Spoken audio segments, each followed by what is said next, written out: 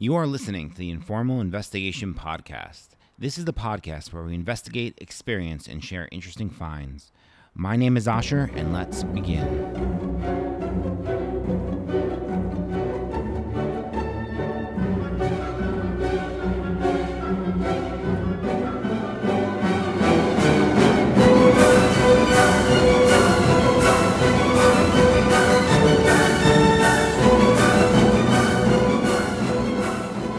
The Informal Investigation Podcast is for entertainment purposes only. We are not responsible if you mess up. You should always do your own homework. If you try anything mentioned on this podcast, you are doing so at your own risk.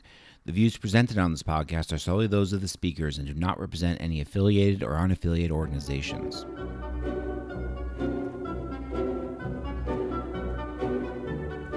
Today we are opening an informal investigation into pumpkin beer. If you like what you hear on this podcast, please subscribe to us on your podcast listening app of choice to be notified about all of our latest episodes. For those of you who haven't noticed, the summer has come to an end. I'm sorry, the fall is now upon us. And winter is coming. It is that time when pumpkin everything has completely taken over our lives. We have to make that difficult decision every single morning, whether to order our regular black coffee or a pumpkin spice latte. Pumpkinizing everything has become the norm, and everyone's inner basic white girl has come out to play. I was listening to the radio the other day, and the host made a joke. He said, in quotes, "They even put pumpkin spice on grilled cheese." And everyone on the laugh track laughed. It's no joke, though. 2 years ago, I made this killer wrapped pumpkin spice brie that could have easily been turned into an amazing grilled cheese sandwich. Today, we are not talking about PSLs, also known as pumpkin spice lattes, or some other modernized, pumpkinized foodity, but rather one that dates back to 1771. Yes, 1771. In doing research for this episode, I got my hands on the Oxford Companion to Beer, written by Garrett Oliver, who I consider one of the most famous brewmasters alive today. This book is an encyclopedia of beer. It literally goes from A to Z, everything beer. As I clicked through the pages, I got to the letter P, and to my surprise, there was actually a section on pumpkin beer. It seems that pumpkin ale is actually the first original American beer style dating back to the 18th century. As we know, beer is traditionally made by soaking barley and hops in water, then allowing the sugars from the barley to ferment, creating beer. Because of grain shortages at that time, the colonists were looking for other sources of sugar to ferment into alcohol. Well, you probably guessed what happened next. "Get the pumpkins!" screamed the colonists. "Smash them, squeeze them, hop them!" This actually happened. Oliver quotes a recipe in his book. The recipe is entitled, forgive me, my old-time English isn't the greatest, Recipe for Pompion Ale. And I quote, "Let the pompion be beaten in a trough and pressed as apples. The expressed juice is to be boiled in a copper a considerable time and carefully skimmed that there may be no remains of the fibrous part of the pulp. After the intention is answered, let the liquor be hopped, cooled, fermented as malt beer." This recipe was published by the American Philosophical Society in February 1771. This recipe is almost like a pumpkin cider if you think about it. If you break it down to its most basic elements, it's essentially pumpkin juice that is hopped and then fermented. Not exactly sure when our modern version of pumpkin beer surfaced. Wikipedia says that the first commercially brewed pumpkin ale came from Buffalo Bill's Brewery in Hayward, California in the 1980s. This was part of the whole PSL or pumpkin spice latte craze, where everything started to become pumpkin spice more than actually pumpkin per se.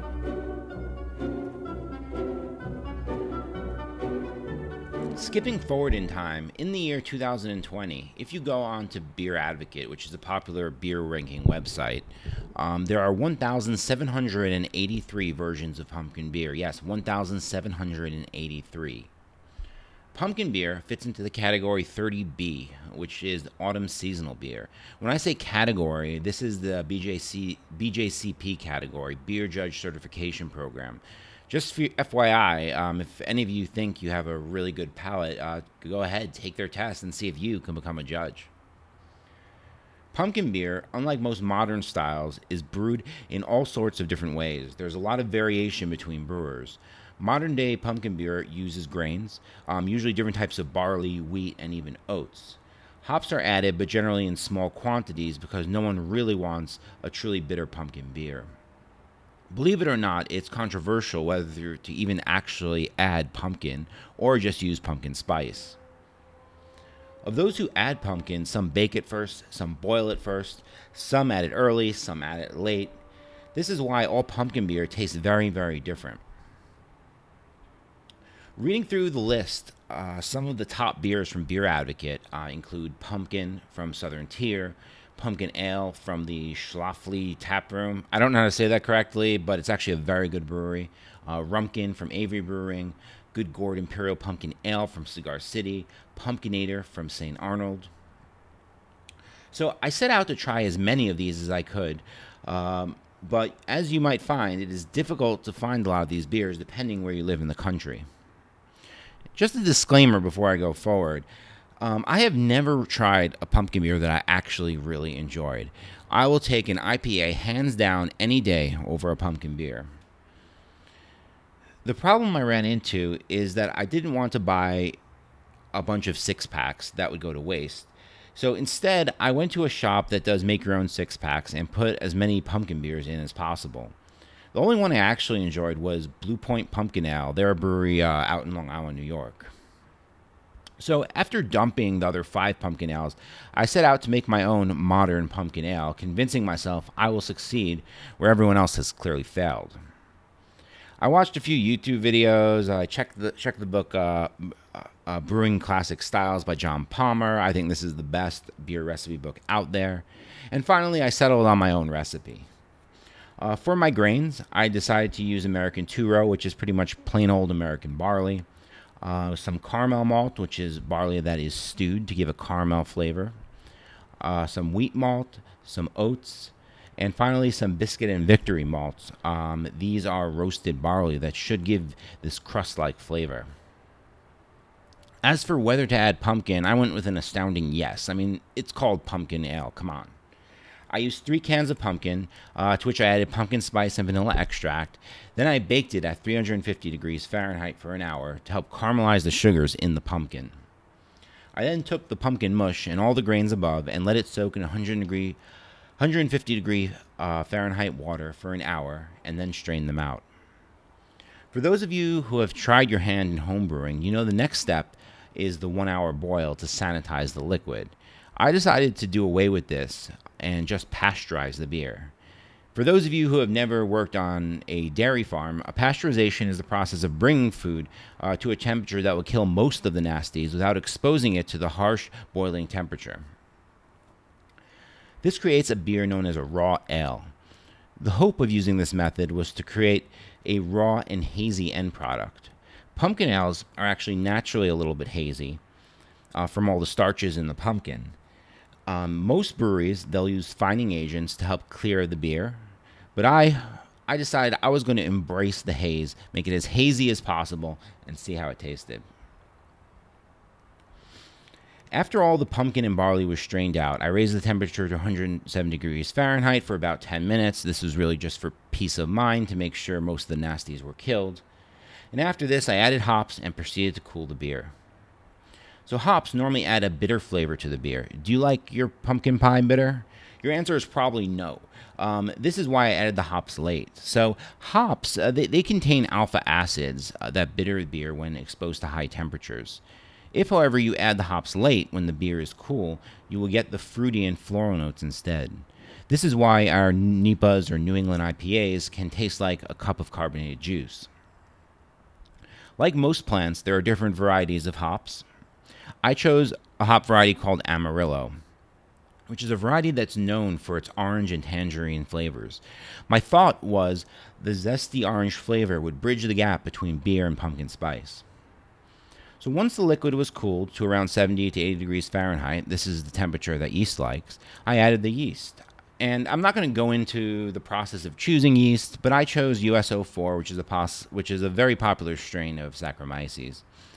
After the yeast is in, you just let it sit till the sugars ferment to alcohol, bottle, and enjoy. So at this point, let's take a short break and try some beer.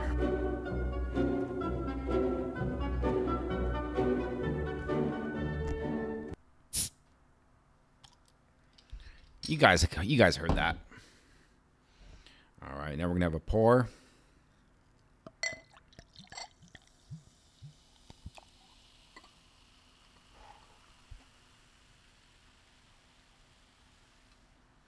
Now, I don't know if you guys heard the pour.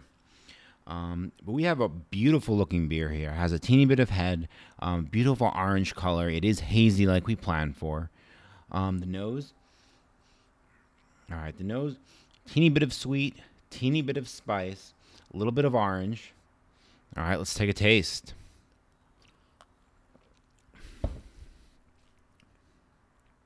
It's not bad. The pumpkin is very light. There is some spice to it. You definitely taste that orange from the hops. It is a decent pumpkin beer. It isn't like redefining pumpkin beer for all time, the best in the world, but it's decent. It's definitely better than those 4 that I had to pour out.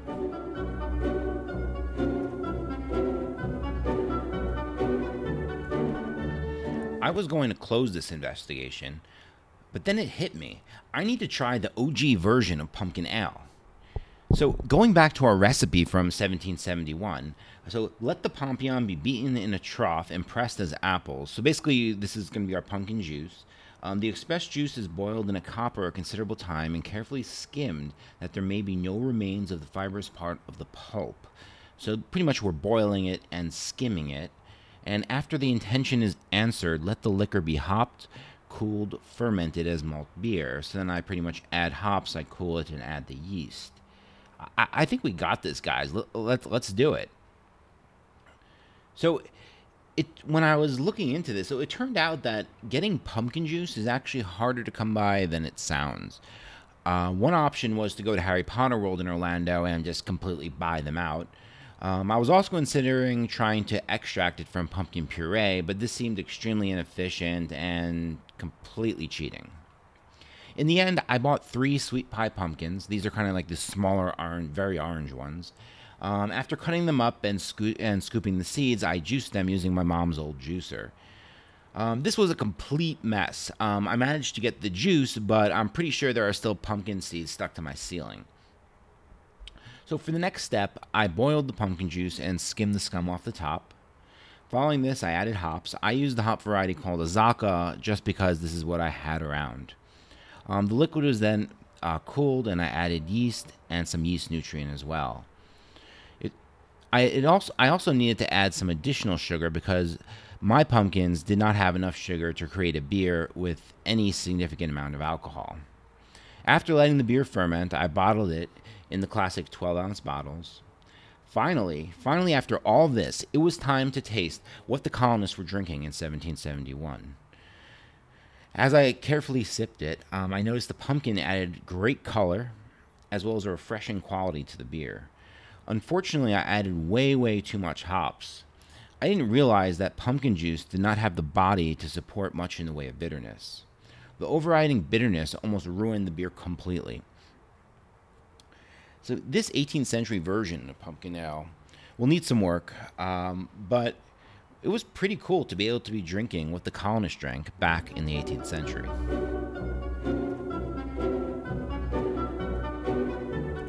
This investigation has completely changed the way I think about pumpkin beer. Pumpkin beer is the first American beer style dating back to 1771, just 2 years before the Boston Tea Party. It's not simply a seasonal fad, but actually a significant part of U.S. history. Pumpkin beer has earned its place at the Thanksgiving table and represents the ingenuity of our great nation. The next time you hear someone talking about pumpkin everything, understand the cultural significance of pumpkin everything in the United States of America. With that, we are going to close this investigation. If you enjoyed this podcast, please subscribe to be notified about our upcoming episodes. Also, check the links in our show notes for the resources discussed in this episode.